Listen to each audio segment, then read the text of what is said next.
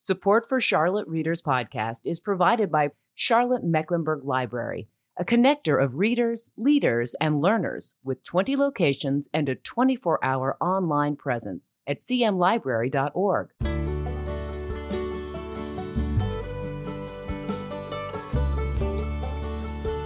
Hey listeners, welcome to this fall 2021 edition of Charlotte Readers Podcast, where authors give voice to the written words, part of the Queen City Podcast Network and the Authors on the Air Global Radio Network. In this episode, we visit with Michael Cody, author of a Twilight Reel, a collection of short stories chronicling transformation among the inhabitants of the fictional town of Runyon, North Carolina. Robert Morgan, author of Chasing the North Star, had this to say about the book. Twilight Reel is a vivid portrait of a community in an age of rapid change. Some citizens are angered and some more tolerant of the clash of the past with the future in the uncertain present. Michael Amos Cody is one of the most authentic and inspired voices in contemporary Appalachian fiction, addressing such subjects as AIDS, bias, troubling history, marriage, ghosts, dementia, and abiding loyalty and love. In these linked stories, he speaks for both the region and the world beyond. Before we jump into the uninterrupted interview today, I'd like to thank you for being here. We are grateful for your presence and really appreciate your time joining us here on the podcast. I'm your host, Landis Wade. I'm a recovering trial lawyer turned author turned podcaster of books and stories. And if you run out of things to do one day, you can check me out at landiswade.com, find out more about me and my writing. For everything related to the podcast, check out charlottereaderspodcast.com. We've got show notes on each episode with images and links. We also got a community blog there. If you're a writer, you can submit there. We've got a lot of great content. And speaking of great content, we put out a book report every 2 weeks. It's free to sign up for, and there's some free stuff you get when you sign up. You can check that out at the podcast website. Hey, we won't spam you because, frankly, that takes way too much time. Speaking of free stuff, if you like audiobooks and you go to libro.fm, libro.fm, and sign up with their audiobook service, use the promo code Charlotte Reader and get a free audiobook. Last thing I want to tell you right quick before we jump into the episode is that we have what's called a Patreon channel, patreon.com/Charlotte Readers Podcast. It's a place where our authors and I do a deeper dive into the craft of writing and the business of writing, and you can join us there and support the podcast when you do for as little as $5 a month or $8 if you tip. We put out a lot of content on that page, and we've had a lot of fun doing it. I've certainly learned a lot about the craft and business of writing on our Patreon page. So join us at Patreon or through our website, charlottereaderspodcast.com. But enough of this prologue. Let's get to today's episode. Michael, welcome to the show. Hey, thank you, Landis. I'm happy to be here. Yeah, and congratulations on the book, which, as I understand from reading one of your blogs, it was some 25 years in the making. Yes. Yeah, it and the novel that preceded it were both about that long in the making. So yeah. I'm writing now to try to figure out if I can write something in less than 25 years because I may not have that much time left. I was going to say, that's not the most direct path for putting out 10 novels, right? Yeah, exactly. So you're coming to us from somewhere in Tennessee, right? Yes, I'm in my office on the campus of East Tennessee State University. Yeah, and you, I think you came to us from there by way of Sumter, South Carolina, where you're born, where you're raised in Walnut, North Carolina, and you spent the early years of your adult life as a songwriter in Nashville, Tennessee. I did. I spent my 20s in Nashville writing songs and playing in bands and having a good way to spend my 20s. I was going to say, what better way to spend your 20s, right? Yeah. So then got married at 30 and spent my 30s in school and then got a real job when I was a little past 40. So what kind of songs did you write when you were in Nashville? Well, I had the luxury or the curse of working with people who allowed me to write whatever I wanted to.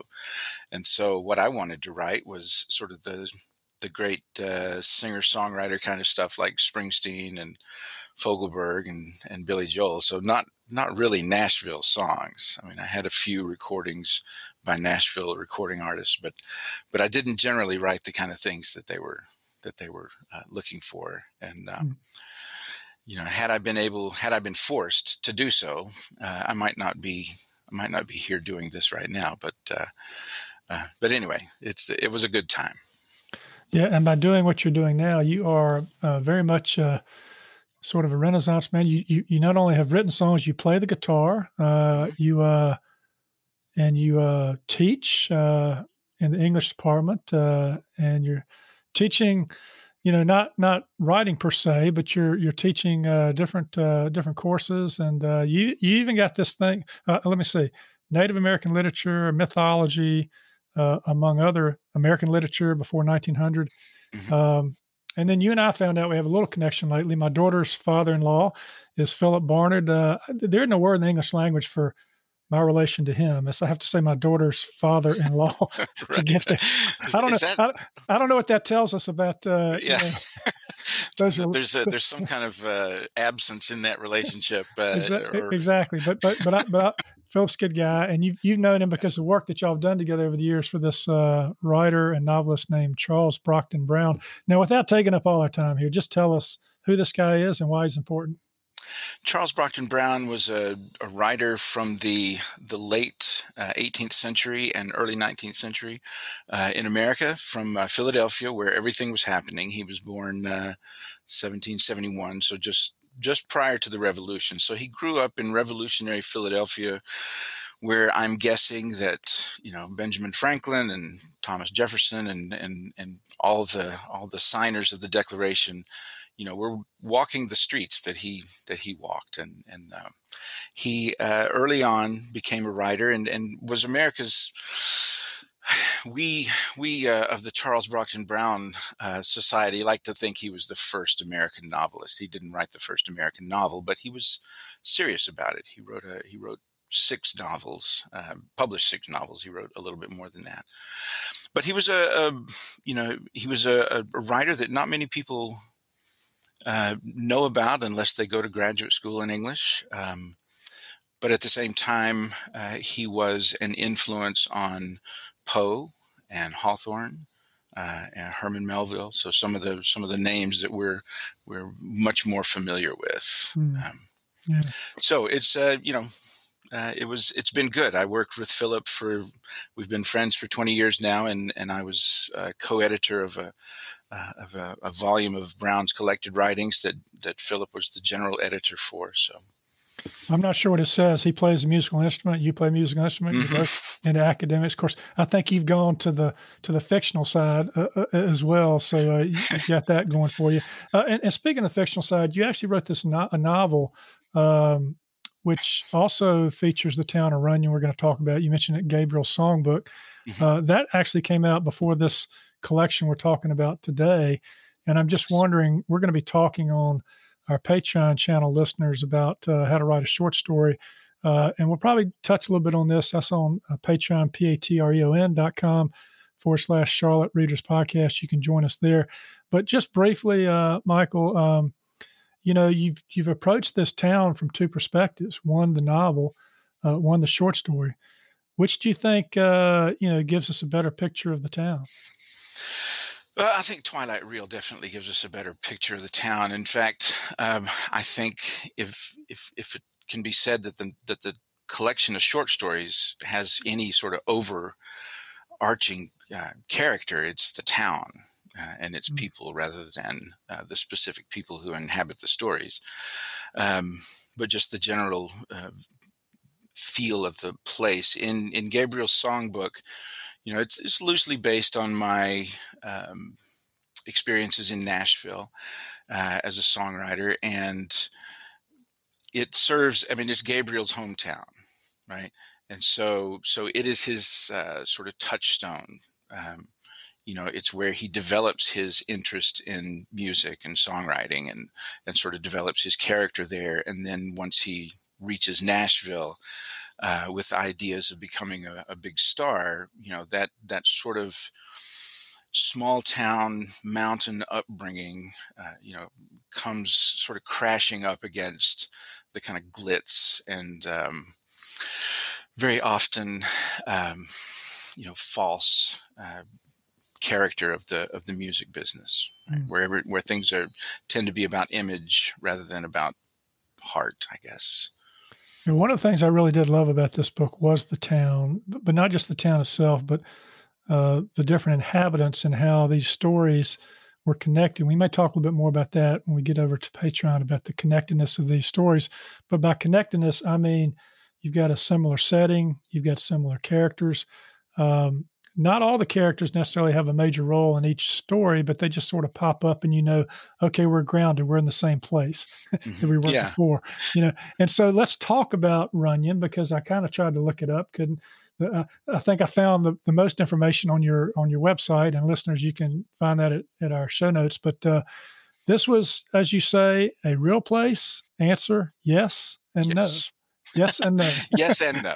Right. So my Runyon is not real, but the Runyon that was in that physical space, was a real place in the early part of the 20th century.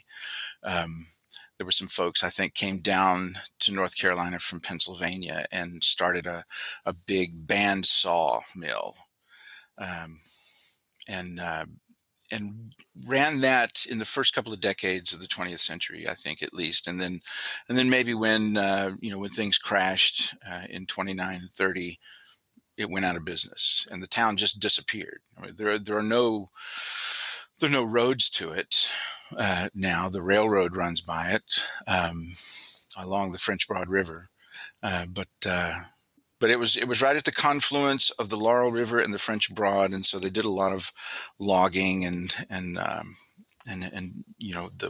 sawmill work there. And I mean, you can go there today, and there are structures. The concrete foundations of the mill are still there in the woods. There's really kind of a haunting, the paymaster's shack or vault, I guess, just stands out in the middle of the woods. This little concrete building with walls, 2 feet thick, and there are a couple of chimneys from probably the mill owners. Their houses were more permanent than those of the workers.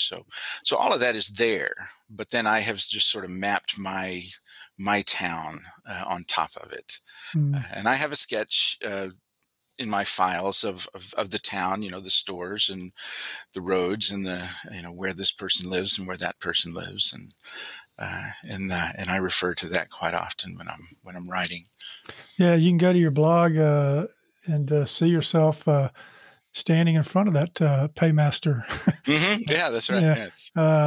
And so you say, this was sort of a sawmill town. It wasn't as fleshed out as you have done it in the book. You've got some foundations, maybe of some homes and the mill that are left. But why, Michael, this little area? I mean, it's kind of sits in maybe somewhere in western North Carolina. It's part of the Appalachians, but you also say it's kind of a different part of the Appalachians. Right. So Runyon is just probably, as the crow flies, less than, I don't know, maybe 3 or 4 miles from where I grew up in Walnut. You got to drive a lot longer than 3 miles worth to get there, but to get near where you can walk there. But what I wanted to do was try to capture this feeling that I kind of grew up with of people moving in to sort of a very traditional community. And by traditional, I just mean an old community, right? That had been there. My grandfather built the house that I grew up in, he built it in the late 19th century and early 20th century. And so this old community that people started moving into from Florida and other places. And so there was kind of a clash in some ways, but not in all ways. But anyway, it was just it seemed like a very specific time. And what I did with Runyon, what Runyon allowed me to do, was to take the 3 towns that Madison County, which is north of Asheville, is most known for. The 3 towns being Marshall, which is very much a river town, Hot Springs, a river town, but now Hot Springs has become with its connection to the Appalachian Trail and the sort of outdoor explosion of hiking and rafting that have really come on in the last 20, 30 years. Hot Springs has become this very interesting little blend of old town and kind of new age town in a way. And then there's Mars Hill, which also has the college. So Runyon State University is modeled to some extent on Mars Hill College, to some extent on my undergraduate institution of UNC Asheville, and also on East Tennessee State where I work now. Yeah, and one of the things I really like about that is you throw a lot of different people into this little town with different backgrounds, and you bring the college in, which brings in, the academic side. Maybe, they're going to be thinking about life differently because they're coming from different places, bigger cities, and they're settling in this little small town, which is kind of maybe a good spot here, Michael, for us to do our reading, because you're going to read a little section of a story called well, I know what the flute is, but you pronounce the title of the short story. The Flutist. The Flutist, okay. Yeah. I had a flute teacher. I majored in music at Mars Hill College. I didn't finish, but I was a flute major. Oh. And my flute professor, Dr. Joyce Bryant, despised the word flautist that people use. She said, "We don't play a flout. We play a flute. Flutist is the right word." So yeah, well, I'm glad I set that up so that you could handle it. So anyway, let's set this scene up, because it first of all explains a little bit how you knew how to write about someone who was going to teach the flute because of your background experience. But set this story up. Who's the main character in this story, and where is he when you're going to do this little reading here? Okay, so this is. I was having a little bit of fun with my own profession here in the process that we go through to hire new faculty. And so what has happened is that a longtime flute teacher at Runyon State has died. He dies at the beginning of the story, though he is one of the main characters in the story in sort of flashback modes. But anyway, they're trying to hire a replacement. And so they have invited this young man to campus, a young man named Jubal Kincaid.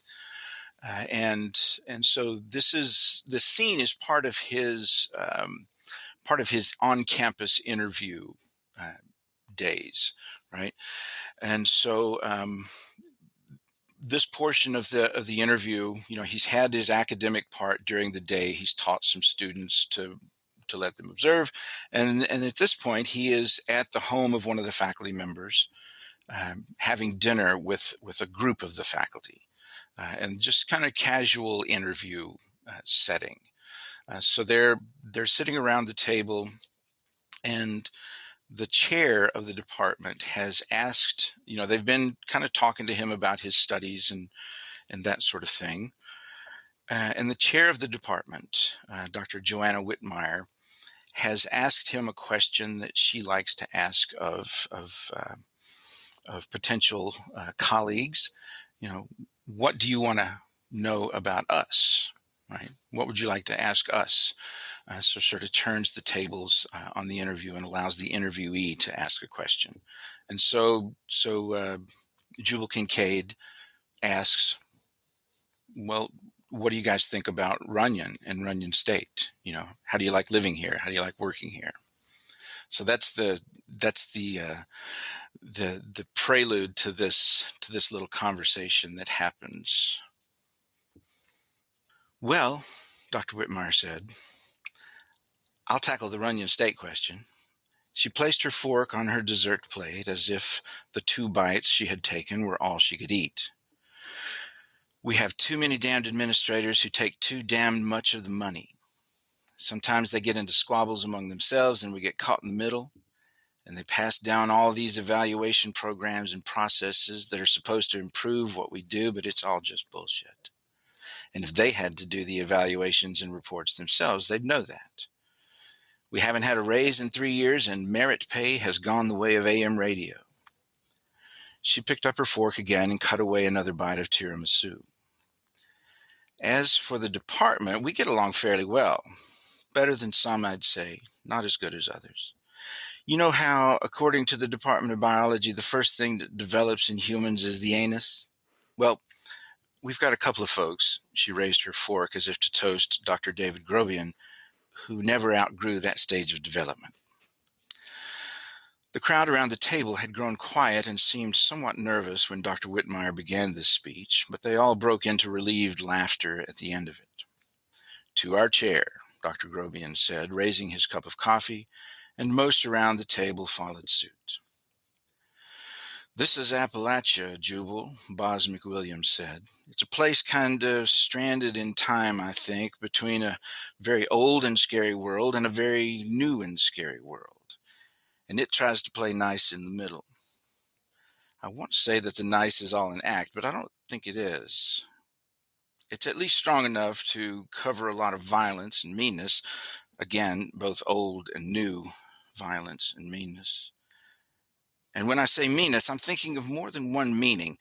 It's mean as in bad attitude and dangerous, and it's mean as in poor and deprived. Deprived and depraved." Dr. Bailey Everett, professor of low brass, interrupted. "Now, Boz, it's not all that bad," he said. "What you see is just a veneer of sanctimonious posturing. I see is a sincere attempt to get along and go along." "That's the view from your gated community, Bailey?" Boz McWilliams said. "I grew up not far from here," Dr. Everett said. You grew up wealthy," Dr. McWilliams said.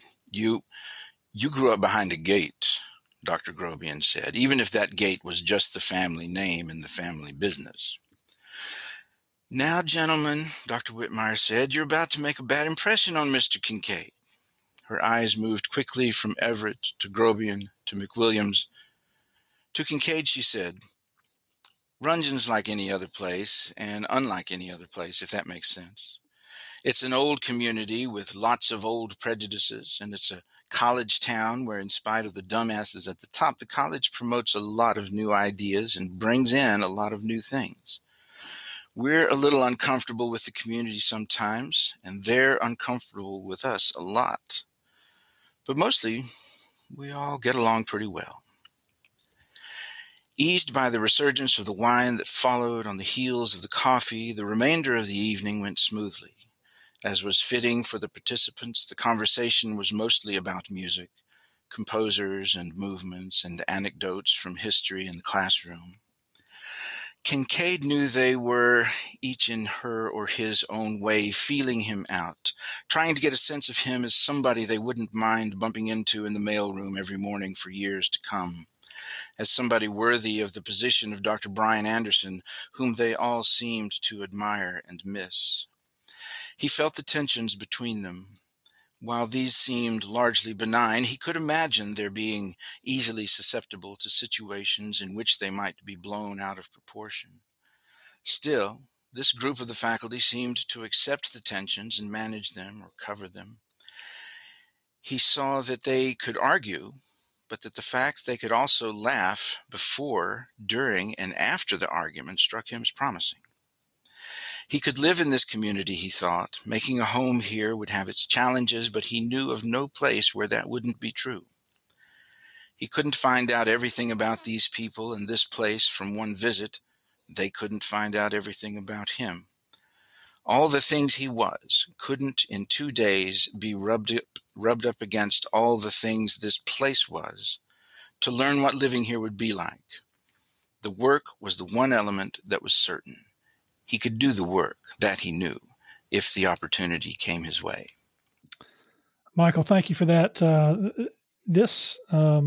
First of all, I really enjoyed the beginning of this passage because I could hear Michael, the teacher at a university, having some fun, dumping on the administrators. Yes, right. Yeah. I have tenure, so I can do that. That's right. You can do that. Yeah, it's kind of what us recovering trial lawyers do when we write courtroom scenes. We dump on other lawyers. So, but a couple of things that came in this passage, as you described, Runyon, a very old and scary world, and a very new and scary world. It's a place somewhere in between. And then also, it's an old community with lots of old prejudices. those are essentially the kind of things you spun out in all these stories, isn't it? Yes. One of the things I noticed after I was a few stories into the collection was that there seemed to be emerging these sort of conflicts between generations, or not always conflicts, a kind of mirroring between generations. In the Wine of Astonishment, you have the old preacher and the new preacher, and in Overwinter, you have the young woman leaving her husband, and the old woman who had tried to leave her husband in the past.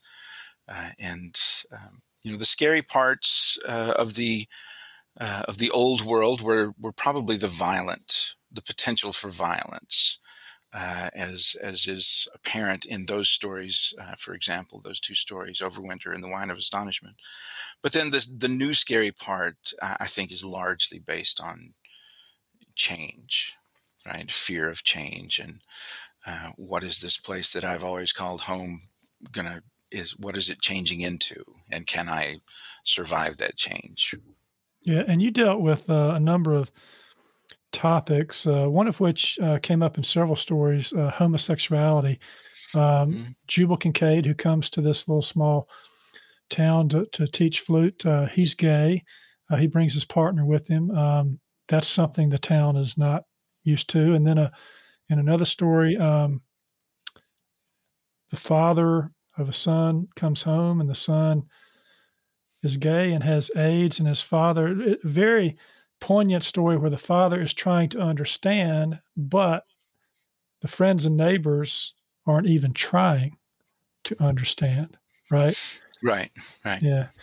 And then the Twilight reel, which I thought, that story not only brought together what had been happening up in these other two stories, but it was sort of it's not the Clint Eastwood kind of ending that takes care of a problem, They do it in a different way, right? They do it with music. Yes. Yeah. It's I was really pleased with the way that sort of story arc, those three stories, worked out, and I think, there are a couple of things. There was the kind of there was a story of a young man that I had been in school with, when I was growing up in Madison County, a couple of grades behind me, who, and I don't know his story other than the bare bones of it, right? That he went away to college and came back home eventually to die of AIDS. And that's about all I knew of his story. And then I don't know where it came from, but I had this image of musicians up on a kind of catwalk in front of a movie screen, and wanted to see what that was about. And so I kind of just wrote the story to include that, so everything I think in those three stories is kind of centered in the middle story, the invisible world around them. But the flutist sort of sets it up, a fiddle and a Twilight reel, brings it to conclusion. But like you say, not necessarily the shoot 'em up conclusion. There is a good punch and a couple of knockouts there, right, in the drive-in movie theater grounds, but not a gunplay and such. Well, I like how when I'm reading a book, I recognize certain places. There was this scene where you're taking Lonesome Mountain Road, and then you go through Johnson City, and then you end up on 19E, and you go by Roan Mountain, and you're up on top of the mountain itself. And by the way, listeners, if you hadn't been to Roan Mountain in Tennessee, it's a beautiful view on top. It's not far from Boone, say about an hour.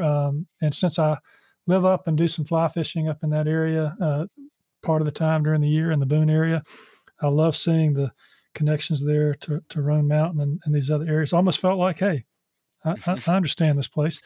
And yet I didn't understand the place. And I have to say, Mike, one of my favorite stories, or the one that I keep going back and thinking about, is conversion.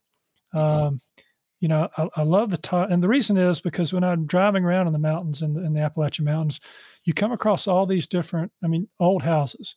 you come across churches that might look abandoned. And this story is about a church that essentially has been abandoned and is going through some change, in that another religion is going to take it over as its home. And there's this interesting controversy that develops between the leader, I believe it's the Muslim faith, who's going to come in and build this new environment, and the people who are seeing their church, which was dedicated when they went to it, to their God, not understanding how it can now be a place for some other God. Right. Right. Yeah. And talk about that, because I think there's one line in here where the person who is moving in is saying, in essence, this is only a building. It's neither Christian nor Islamic. And he paused to look around at the faces, but they didn't understand that. They couldn't grasp that. In part because maybe in that part of the world, that kind of change is slow to come, right? And Yes. they weren't used to it. But talk about that a minute, because first of all, I love the title. It was perfect for not only you thinking it's one thing, but it's actually another. It's not people that are being converted. It's a building that's being converted. Mm-hmm. Right. That story, I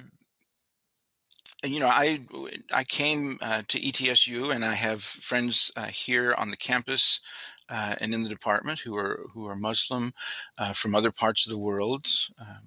My friend Yusuf is Muslim from the Sudan, and he helped me with the greetings and with the There's a little snippet of Muslim of Arabic text in the book.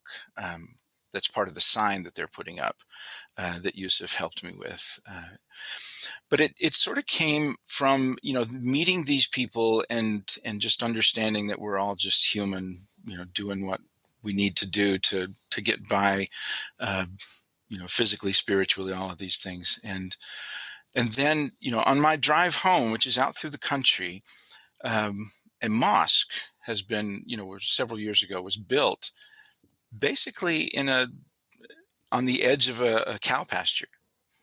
And I just began to think about, what is it like to have a mosque here in this environment that is often, very, very Christian and very fundamentalist Christian in a lot of ways. And so I started playing with those ideas. But in this one, in conversion, it's a story that the Christian congregation has sort of failed because of some misbehavior of the pastor, and they have lost their building. And the Islamic community needs a place for its worship, and so it has bought the building, and it's converting it into a mosque. And so some of the very conservative, very fundamentalist members of the church, along with some more slightly middle of the road members of that church, show up to kind of protest and protect their territory, I guess, right? And Dr. Badur says, this is a building, right? And we're being respectful of the stuff that we're taking out of yours.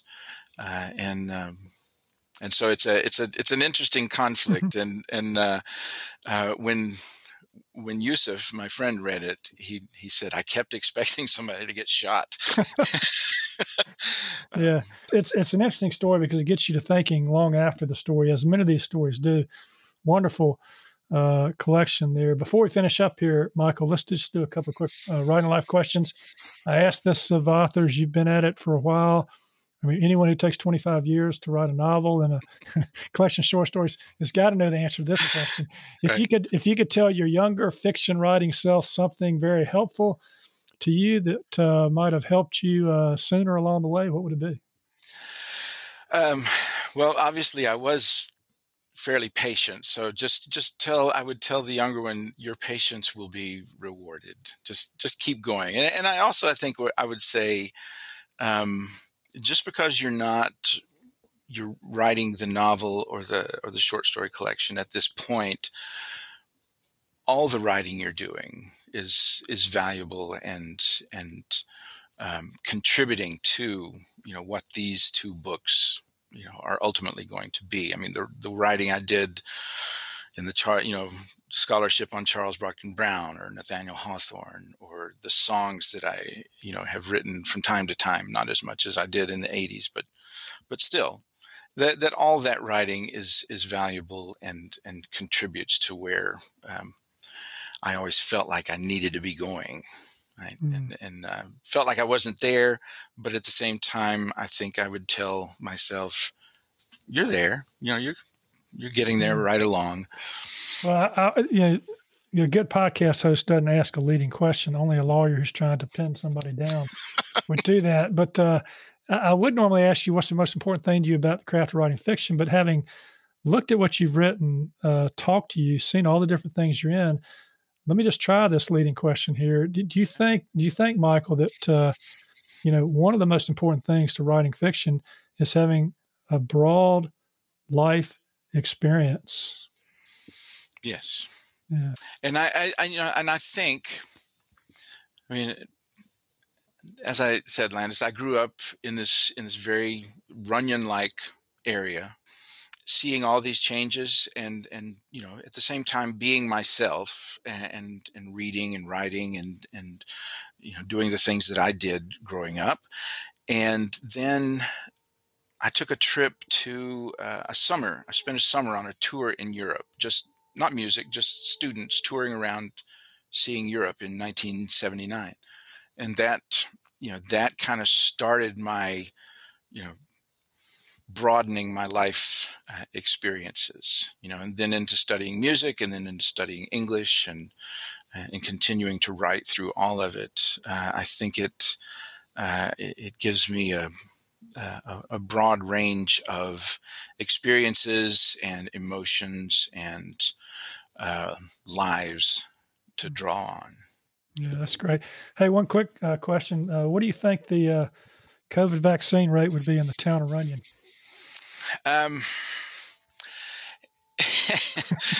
There would be anti-vaxxers around, but then you've got the university there, and the university is probably like my university here, trying to figure out how to bring students onto campus safely.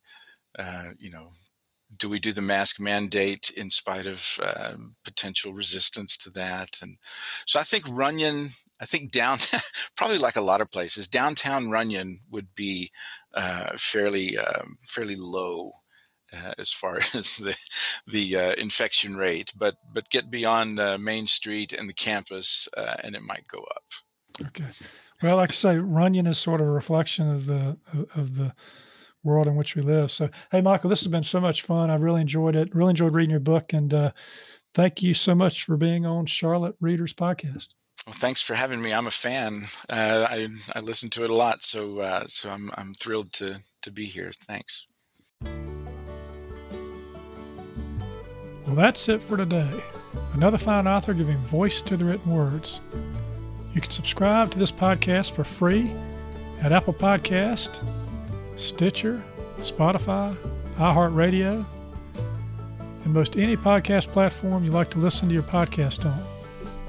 If you like what we're doing, please consider leaving a short written review on Apple Podcasts or the podcast platform of your choice, because when you do, our authors' voices travel much farther and wider in podcast land. And if you're inclined to help us help authors give voice to the written words, and you'd like some member-only content cultivated by our authors and me as our thanks, please consider becoming a member supporter. You can find out how to become a member supporter and more about today's show and all previous episodes at charlottereaderspodcast.com. Thank you for listening. We really appreciate it. I'm Landis Wade for Charlotte Readers Podcast. Charlotte Readers Podcast is a member of the Queen City Podcast Network, powered by Ortho Carolina. For more information, go to queencitypodcastnetwork.com.